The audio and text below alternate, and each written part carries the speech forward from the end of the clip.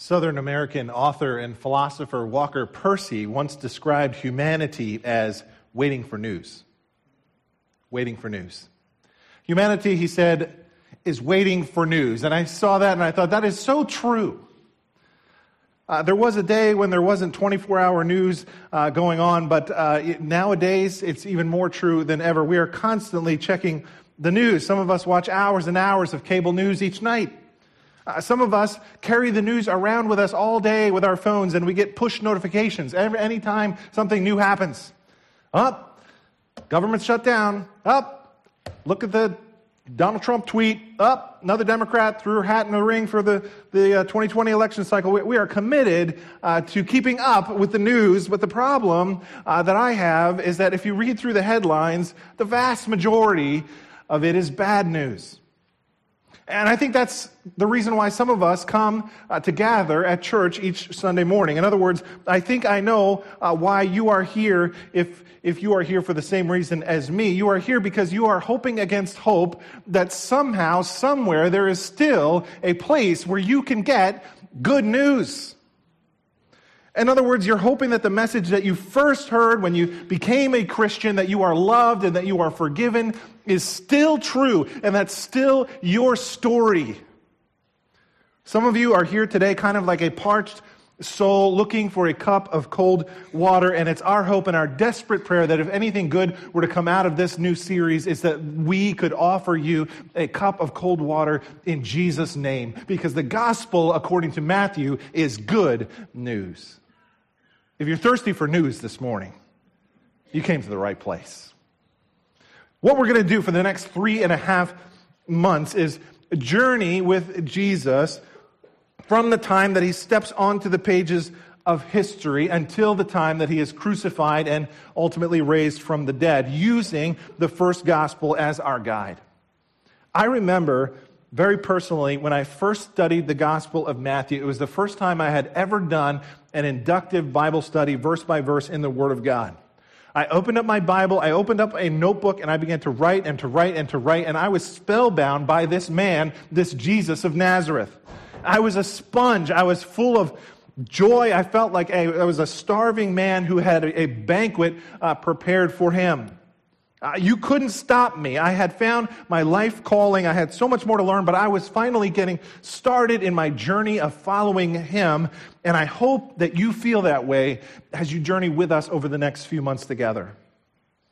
There are 4 accounts which give us the life of Christ, because there are 4 different perspectives that can be looked at when it comes to Jesus.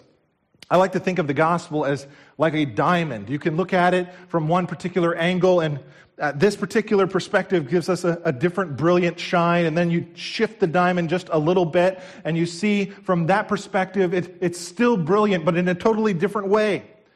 And so the 4 gospels are different, but all brilliant. Oftentimes you'll see them pictured with these 4 symbolic faces drawn from the prophet Ezekiel.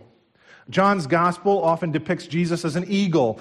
He talks about the matchless majesty of our Lord that comes from the heavens, that soars down from above. He is truly God from truly God. Mark depicts Jesus with this animal of the ox because he is our strong servant. Luke with the face of a man because Jesus is the second Adam, the perfect man. And then Matthew always depicts Jesus as the lion. In Genesis 49, there's a prophecy that says that the scepter will never depart from Judah, the lion's whelp. Matthew depicts Jesus as the coming, expected Jewish king. And so we're going to use him as our guide from now till Easter Sunday. I'm so excited about this. I'm really pumped, and I know Pastor Bob is pumped up too. And what we're going to do in this series is that we're going to look really closely at the life and ministry of Jesus together. So we'll look at his most significant sermons. We'll look at his most significant teachings. We'll look at some of his most significant miracles and some of his most significant conversations. And we're going to travel from the beginning days of his traveling around as an itinerant teacher to ultimately him becoming, at the end of his life, the Savior of the world as the great sacrifice for the sins of humanity. And what we're going to see is that this Jesus completely changed the world forever. Today I want to give you an introduction to this awesome book as we just overview the first 3 chapters. And so you'll see 3 parts to the message today. First, we're going to see the heir. Then we're going to see the nightmare. Then we're going to see the one who comes to prepare. The heir, the nightmare, the one who comes to prepare. And that is a pretty good outline of it, do say so myself. But before we do that, let's pray.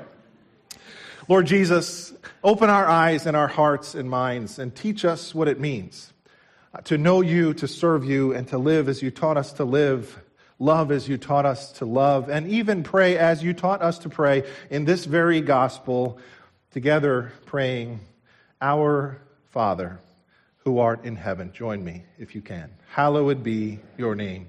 Thy kingdom come, thy will be done on earth as it is in heaven. Give us this day our daily bread, and forgive us our trespasses, as we forgive those who trespass against us. Lead us not into temptation, but deliver us from the evil one. For thine is the kingdom, and the power, and the glory forever and ever. Amen. Let me begin today by skipping ahead to Matthew chapter 3. I'll come back to the other material in a bit. But for now, let me just fast forward to the beginnings of Jesus' adult ministry.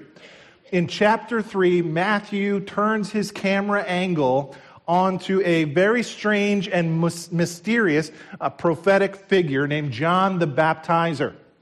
Take a look at chapter 3, verse 1. In those days, it says, John the Baptist came preaching in the wilderness of Judea. In the first century, right before Jesus goes public, this man steps onto the pages of history in order to prepare the way for the coming of the Lord. And what was his message? Well, it tells us. He came saying, repent, for the kingdom of heaven is at hand. Repent, for the kingdom of heaven is at hand. Now you have to realize the context here. This is a prophet of God. There has been no prophets for the previous 400 years. And then all of a sudden, here comes the one who will proclaim that the Messiah is here along with his kingdom. And Matthew goes on to say this in verse 3. For this is he who is spoken of by the prophet Isaiah, when he said, the voice of one crying in the wilderness, prepare the way of the Lord, make his paths straight. Now, every good concert you've ever been to needs a good warm-up act, right? Recently, we took our middle daughter to see one of her favorite country music rock bands, Dierks Bentley.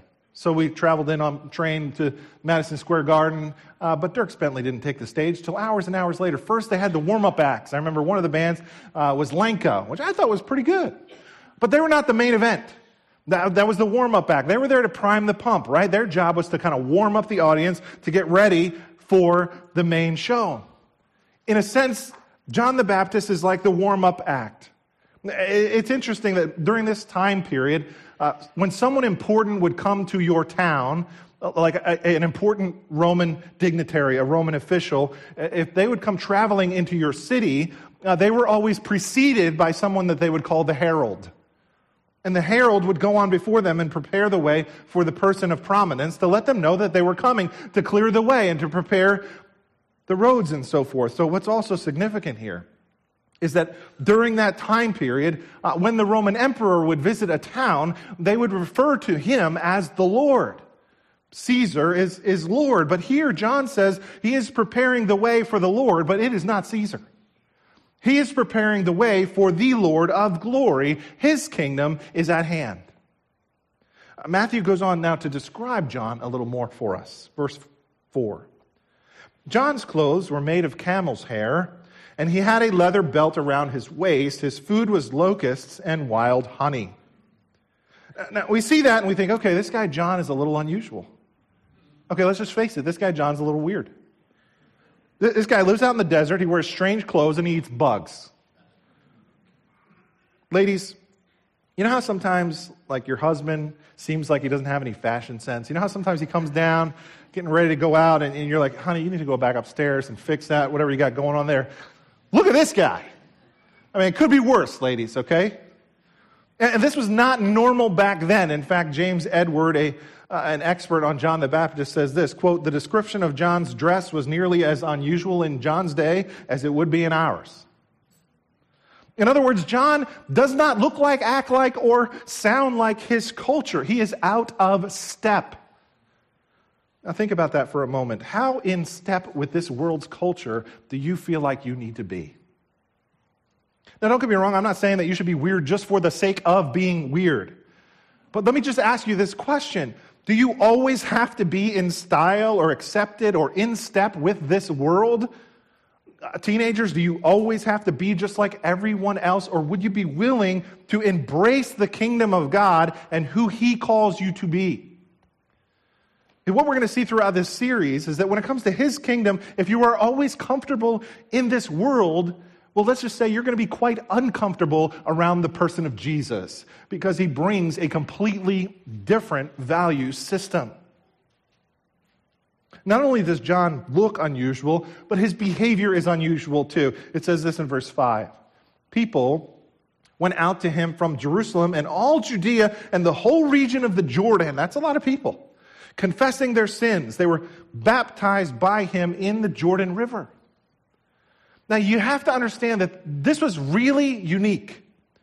Normally the place you would go to confess your sins was over there on the mountain at the temple. John's doing this thing down by the river. Historians tell us there is no precedent for this kind of activity. All of a sudden, can you imagine? There's this wild-eyed, crazy preacher out in the countryside.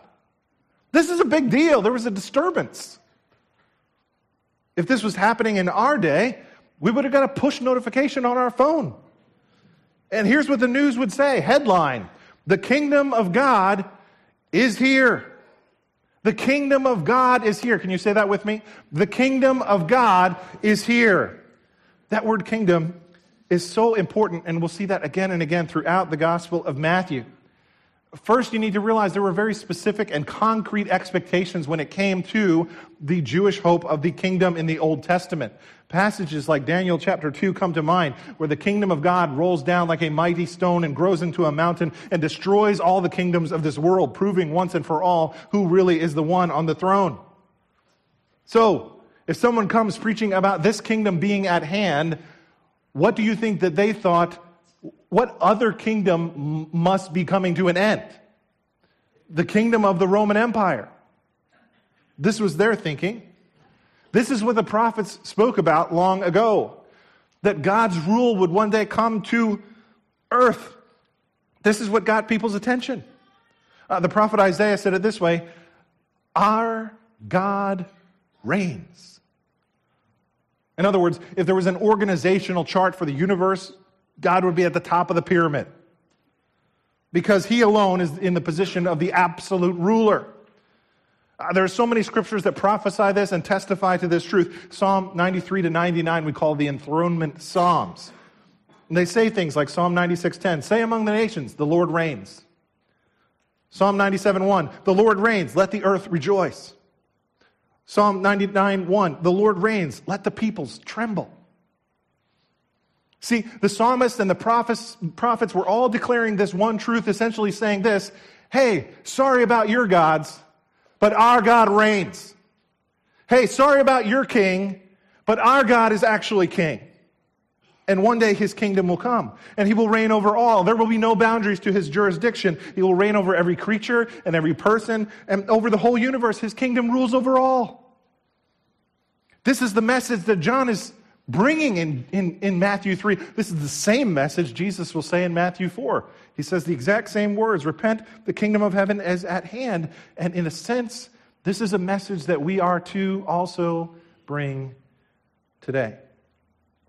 Now, I realize there are some already and not yet aspects of His kingdom, and one day His kingdom will come in all of its glory and power, and this current world will be destroyed and made new, and we look forward to that, but still we are to bring the good news of this kingdom now to those around us in our spheres of influence. Now you might say, well, why do we want to do that? Why polish brass on a sinking ship? And the answer is, it's the same reason you go jogging even though you know you're going to die one day. God has given you this life now, and your calling now is to bring His kingdom to those around you. This is our challenge. This is our privilege as the people of God to share through both proclamation and demonstration the kingdom of God in every area of our lives. We bring the good news of the kingdom to the hurting, to the broken, to the outcast. We bring the good news of the kingdom when we feed the hungry or welcome the stranger or stand up for those who are powerless. The kingdom of heaven is at hand. That is our message. It all started way back in the days of John the Baptist. The reason it started then is because the king had come. See, Matthew begins his gospel in chapter 1, verse 1 with this pregnant sentence. He says, the book of the genealogy of Jesus Christ, the son of David, the son of Abraham. Now, usually, when we see these kind of long genealogies, 42 generations long, we get to this part in our Bible and we go, yeah, yada, yada, yada. Get to the good stuff. I don't even know how to pronounce these names. But when we think like that, we miss something. What Matthew is saying is that the big news from Ancestry.com is in. This baby is no ordinary baby. This guy has royal blood flowing through his veins. He is a son of Abraham. He is a son also of David, the royal line. God had made a promise to Abraham. We looked at that last week. God had made a different promise to David, saying, one of your sons will rule on the throne forever. So Matthew is saying Jesus is that rightful heir. It reminds me of this poem that I love from the well-known trilogy, The Lord of the Rings. If you've seen that or if you've read those books, you know the context. There's this poem in that series because part of that storyline was that there's this chaos and unrest all throughout the land because there was no king in the land of Gondor. And so as a result, the throne was unoccupied, but they still had this hope, they still had this prophecy that one day things would be different. And there's this poem, and the poem reads like this. I'll put it on the screen for you. It says, next slide. It's that good. Wait for it. Here we go. The poem goes like this.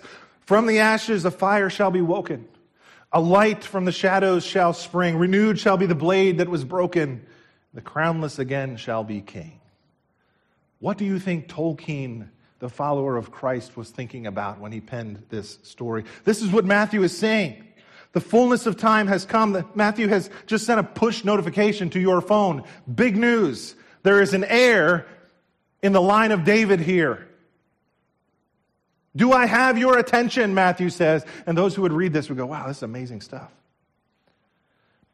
But, as you might guess, not everyone was excited as we are about this news, about the King of the Jews, especially the guy who was currently the King of the Jews. His name was Herod the Great. We meet him in chapter 2. It says this in chapter 2, verse 1. Now, after Jesus was born in Bethlehem in Judea in the days of Herod the king, behold, wise men from the east came to Jerusalem, saying, where is he who has been born King of the Jews? These wise men come from afar because there's this star. In other words, they have this general revelation. And they respond expecting that a king would be born. And they go and ask King Herod, where is this supposed to happen? Where is he? And ultimately, he finds out what's going on, and then he orders all of the boys aged 2 and under to be slaughtered in the region of Bethlehem, which seems very extreme. But yet, that's very consistent with what we know in history with this man, Herod. We actually know he was a very volatile political figure, and Herod grew increasingly cruel and paranoid, especially in his old age. He was bent on retaining power, and his biggest nightmare was losing that power to someone. In my reading this week, I was reminded that Herod actually executed his own wife. And he had his 3 sons killed as well. You know that apron that our wives wear in the kitchen that says on the front, when mama ain't happy, nobody's happy? That phrase was originally coined in the 1st century. And it said, when Herod ain't happy, ain't nobody happy. Because he could do some damage. His behavior here in Matthew 2 is very consistent with what we know about him from secular sources. But in the providence of God, God warns Joseph in a dream to flee and take Jesus down to Egypt and escape in the middle of the night. And they do, and he's spared because of the sovereignty of our God. But let's just pause for a moment before we leave chapter 2 and think about Herod's behavior. Isn't it odd? isn't it odd what Herod is doing? This is actually a good representation of the insanity of unbelief. Because on the one hand, Herod seems to be frightened, but on the other hand, Herod does not seem to be frightened enough. Think about it. If there really was a prophesied king from the line of David that would come, and before he came, there was a star in the heavens pointing in the direction of his birth, does this human man, Herod, actually have any chance to snuff him out? No. But yet he tries, doesn't he? That is the folly of the wicked.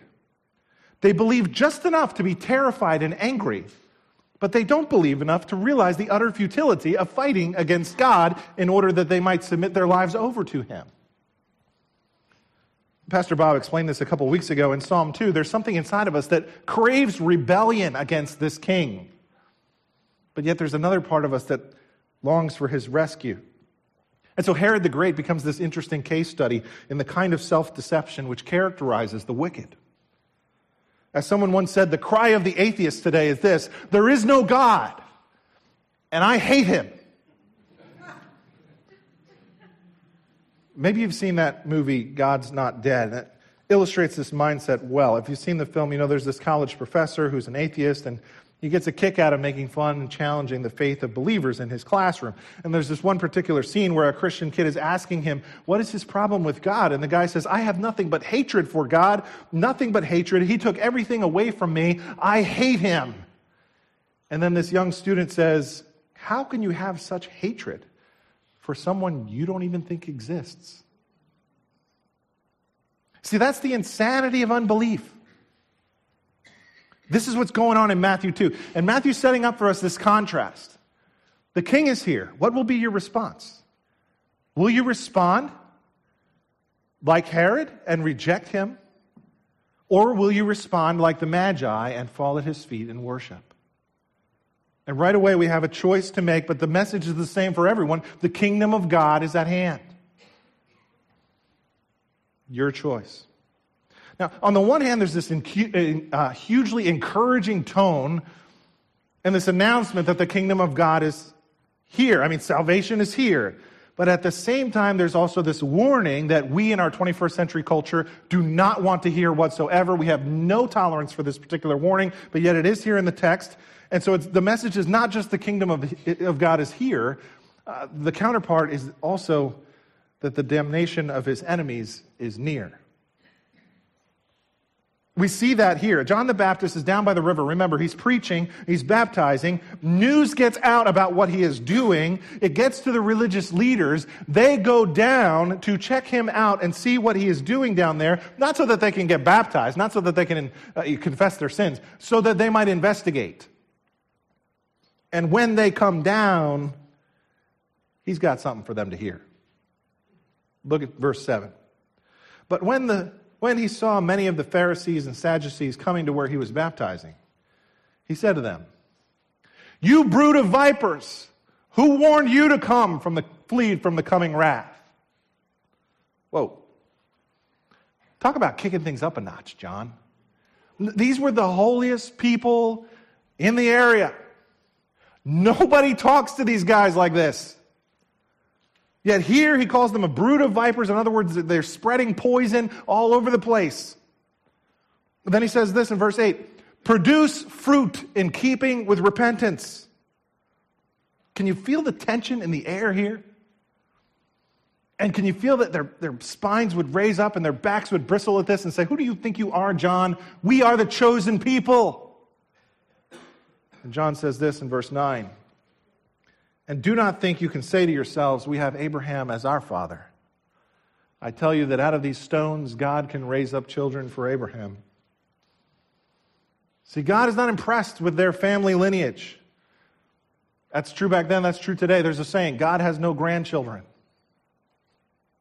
That's important because in America today, if you look at the Gallup polls, it still says that Christianity is the dominant religion in our country. But you got to wonder, how many of those people who check that box are actually genuine followers of Jesus? We're not saved by our parents' faith. We must come to God like a turnstile that only lets in one person into the subway at a time. Individually, we must come. Then John gives them this warning. Verse 10. The axe is already at the root of the trees, and every tree that does not produce good fruit will be cut down and thrown into the fire. You ever chop down a tree, take an axe or take a chainsaw, and by the time you get to the bottom of that, it's not going to be long till that thing's coming down. That's what John is saying. It's urgent. The judgment of God is near. What's the solution? Well, he tells us in verse 11. I baptize you with water for repentance, but after me comes one who is more powerful than I, whose sandals I am not worthy to carry. He will baptize you with the Holy Spirit and fire. His winnowing fork is in his hand, and he will clear his threshing floor, gathering his wheat into the barn and burning up the chaff with unquenchable fire. John, although he's the greatest prophet that has ever lived, says, I'm not worthy to untie this man's shoes, which meant I'm not even worthy to be his slave. Even though he is the greatest voice, he is just a voice. Jesus is the only Redeemer. God has many servants, but one king. And every prophet and all of us will bow our knees. He will come, and when he does, John says, he will bring the Spirit and fire for everyone. Grant Osborne explains what this means in this way. Everyone will experience the fire of the Spirit. The saved will have the refiner's fire, the purifying work of the Spirit. But for the unsaved, it will be fiery judgment. So here in chapter 3, we have John. He comes to the scene. He's urgently calling the people to repent because, yes, salvation is here, but also because damnation is near to everyone who remains in their sin. So hear me say this clearly. Yes, the kingdom of heaven is good news. But I would not be being honest with the text if I did not point out this other reality here as well. Instead, I want us to realize from the very beginning here that this message of the kingdom is good news for all who repent, but it is bad news for those who will not repent. In other words, it's good news for all who will trust in Jesus and be saved from their sins, but it is bad news for those who will turn away from Jesus and remain in their sins. The message is the kingdom of God is here, and the damnation of his enemies is near. And the only appropriate response for them back then and for us today is the same. It is this, one word: repent. Repent. Prepare the way of the Lord. Make his paths straight. How do we do that? The manner in which we make straight paths for the Lord is through our own repentance. Jesus will give the same message in Matthew chapter 4. Repent, for the kingdom of heaven is at hand. Now, what does that word repentance mean? The word repentance is the word metanoia, which was a call for a complete change of mind. But it is more than just a mental activity. It involves a complete U-turn in my life. It is to turn around. It is a turning from the sin that I once loved toward the God that I once hated. It is a turning. Did I say that right? It is a turning from the sin that I once loved toward the God that I once hated. And the sin that I once loved and adored, I now hate. And the God that I once hated, I now love. That is repentance. But that is not just a one-time activity. That is a complete lifestyle for the disciple of Jesus Christ. And I know a lot of Christians who struggle with an ongoing sin in their lives, and they wonder, why do I still struggle with this? One time I heard a pastor address this issue, and someone asked him, why do I keep sinning in the same way with this same sin? And the pastor says, that's because you need to go deeper in your repentance. You need to go deeper in your repentance. The idea of this lifestyle of repentance is central to the Christian faith. 500 years ago, when Luther began the Protestant Reformation, the very first of his 95 theses was about that. He said this, number one, when our Lord and Master Jesus Christ said repent, he willed the entire life of believers to be one of repentance. Repentance is not just a place I go and visit on vacation. Repentance is my permanent address as a Christian. So let me ask you to just ask yourself a hard question. Let me issue a challenge. Here we are at the beginning of a brand new year. It's 2019. It's going to be awesome to see what God does in our church and in your life. If you're here today and you describe yourself as a Christian, is it possible that before God and before Christ, you need to acknowledge your need for a deeper repentance this year? Is it possible you've assumed things were right between you and God, but there are areas in your life that keep coming up because you have not deeply repented of those sins? This is what we need to do. This is how we're going to make 2019 very, very different. Here's a few qualities about repentance from this text, just to drill down a little deeper here. We learn here that repentance is at least three things. Number one, it is urgent. Remember, John said the winnowing fork is in his hand. Ever seen a winnowing fork? The farmer picks up the wheat and the chaff and throws them both in the air, and the good stuff falls to the ground and the chaff gets blown away. He says he's already got the fork in his hand. The point that John is making here is you don't have much time. You need to repent now. It's urgent. The second quality about repentance I see in this text is that repentance is decisive. He's calling people toward water baptism, a very radical and decisive way of saying, I need to acknowledge my own need to be cleansed from my sin. This was symbolic of their sorrow because of their iniquity. This is a step that we still practice to this day, baptism, a public profession of faith. If you have never taken that step as a believer to profess your faith in baptism, we would encourage you to do so. If you have not done that, please come talk to me. There are some baptism packets in the back. Take one of those. They will tell you everything you need to know. But repentance is decisive. Thirdly, repentance must be sincere. John said, produce the fruit in keeping with repentance. In other words, it's not a half-hearted thing. It's not just talking the talk. It's walking the walk. Dr. Dan Doriani writes in his commentary on Matthew this, quote, pastors have too much experience with people who seem both sad and sorry for their sin, but might be neither. Addicts and congenital liars know how to feign grief to get what they want from their dupes. See, there is a difference in the Scripture between what's called worldly sorrow and godly sorrow. 2 Corinthians 7 describes the difference this way. Paul says, godly sorrow brings repentance that leads to salvation and leaves no regret, but worldly sorrow brings death. Worldly sorrow is just being sorry for the consequences of your sin. Godly sorrow is truly wanting to turn my life around and please the God that has rescued me. It's not like Donald Trump when he gets caught saying terrible things about a woman and him saying, oh, that was just locker room talk. It's not like Bill Clinton who gets caught in a scandal and says, I did not have sex with that woman, Miss Lewinsky. Pick on both sides there. That's not the kind of repentance that God requires. Question 76 of Westminster defines repentance this way. This is a mouthful, but pay attention if you can.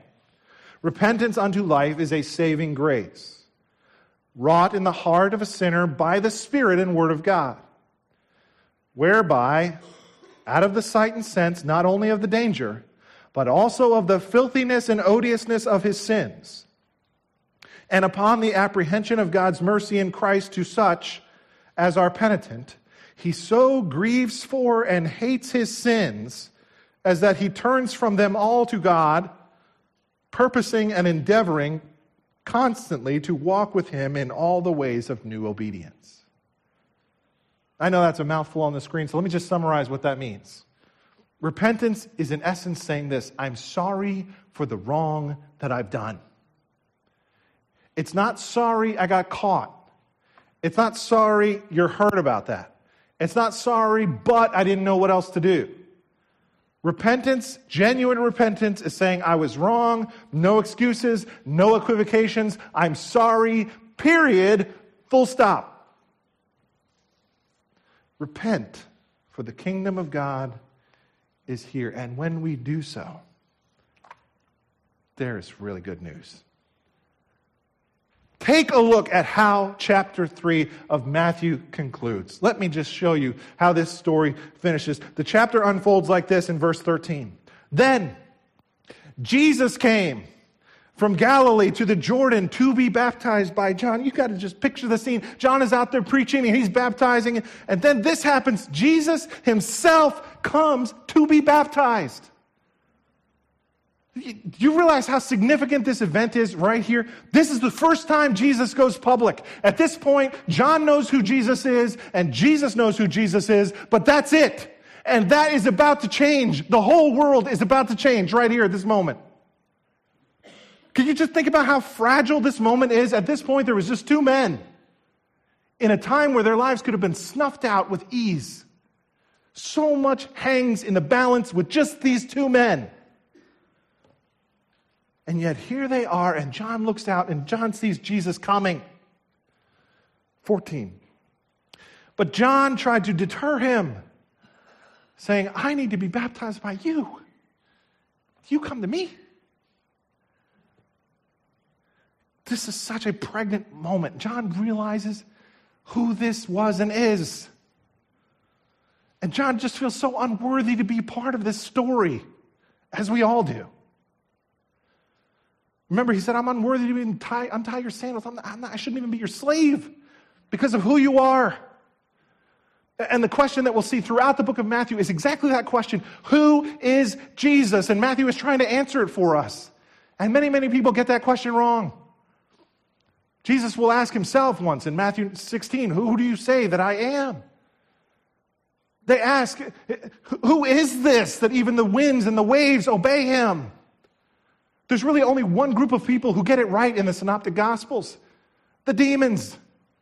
They say, we know who you are, the Holy One of God. And right here, John the Baptizer realized who's in the water with him. It says this in verse 15, Jesus replied, let it be so now. It is proper for us to do this, to fulfill all righteousness. Then John consented. Because that's what you do when Jesus gives you a command. What this means to fulfill all righteousness is twofold. First, obviously it means he has come to fulfill all of the righteous prophecies of the Old Testament about the Messiah. We've seen some of those just in chapter 1 and 2. But it also means that he has come to fulfill all of the righteous requirements of the law on behalf of his people. Right here in this moment when he is baptized, as such, he is publicly identifying with humanity so that he might be our representative and savior for our sins. I didn't have time to go through that whole family tree of Matthew 1. I hope you will study that on your own. But when you do, you will see some interesting characters that show up in the family lineage in Matthew chapter 1. And you wonder, why is his lineage full of people so associated with scandal? And, there's even Gentiles and foreigners in here. I mean, for example, Matthew takes the time to name Tamar, who shows up in verse 3, who was involved with incest. I'll show you this on the next slide. You also see that Rahab is in there, a prostitute. Ruth makes the cut, a Gentile, a Moabite woman, and the wife of Uriah the Hittite, Bathsheba, who committed adultery. Why are these names included in the line that leads to Jesus the Christ? Answer. For the same reason that your name or my name is included in the line that leads from Christ. It is only by the grace, the sovereign grace and mercy and love of our Almighty God. Praise God that he loves to save sinners and outcasts. That's why the angel says at the end of chapter 1, you shall call his name Jesus, which means Savior, because, I'll show it to you on the screen, because this Jesus will save his people from their sins. How? By fulfilling all righteousness, giving us his righteousness in exchange for our sin. What an exchange that's being symbolized right here in this baptism. Then it says this in verse 16. As soon as Jesus was baptized, he went up out of the water. At that moment, heaven was opened, and he saw the Spirit of God descending like a dove and alighting on him. Can you just imagine this moment right here? You can almost hear the heavens shaking, can't you? God the Father, God the Spirit, God the Son are all here together in one place. The Spirit of God, who once hovered over creation in Genesis chapter 1, has come again to begin the great work of the new creation. The Spirit is here, and God the Father, who hasn't spoken anything in 400 years, finally has something to say. And here's what he has to say. As soon as he speaks, he wants to tell everyone who this man is. And it says in verse 17, a voice came from heaven, and it said this, "This is my Son, whom I love. With him I am well pleased." This is my Son, whom I love. With him I am well pleased. Wow. Something's going on. Everybody needs to stop and take notice. Everybody needs to look at what's going down right here. The King is here, and the kingdom of heaven is at hand. Let me invite the worship team to come up for one more song. But this is what we're going to do for the next few months together. We're going to stop together as a church, and we're going to look at this beloved Son, and we're going to listen to him, and we're going to study him, and we're going to behold the face of God. And our hope and our prayer is that as a result, we will never be the same. And so my invitation for you this morning is, here we are at the beginning of a year, 2019, the odometer has turned over. Would you focus with us on this King for the next few months together and what his kingdom calls us to do collectively and individually? Would you take a commitment to Would you make a commitment to be with us as a church and go through this gospel and study this in your own devotional time with God? We've even compiled some study notes for you in your own personal study. There's a reading plan in there. You can pick one up on your way out there in the back. There's so much more to learn about Jesus. Throughout this series, there'll be sermons that he will preach. There will be parables he will tell. There will be people that he will heal. There will be tables that he will turn over. And there will be a cross that one day he dies on for the sins of the world. And we'll get to all that. But today we're just getting started as we realize the kingdom of heaven is at hand. Amen? Can we pray?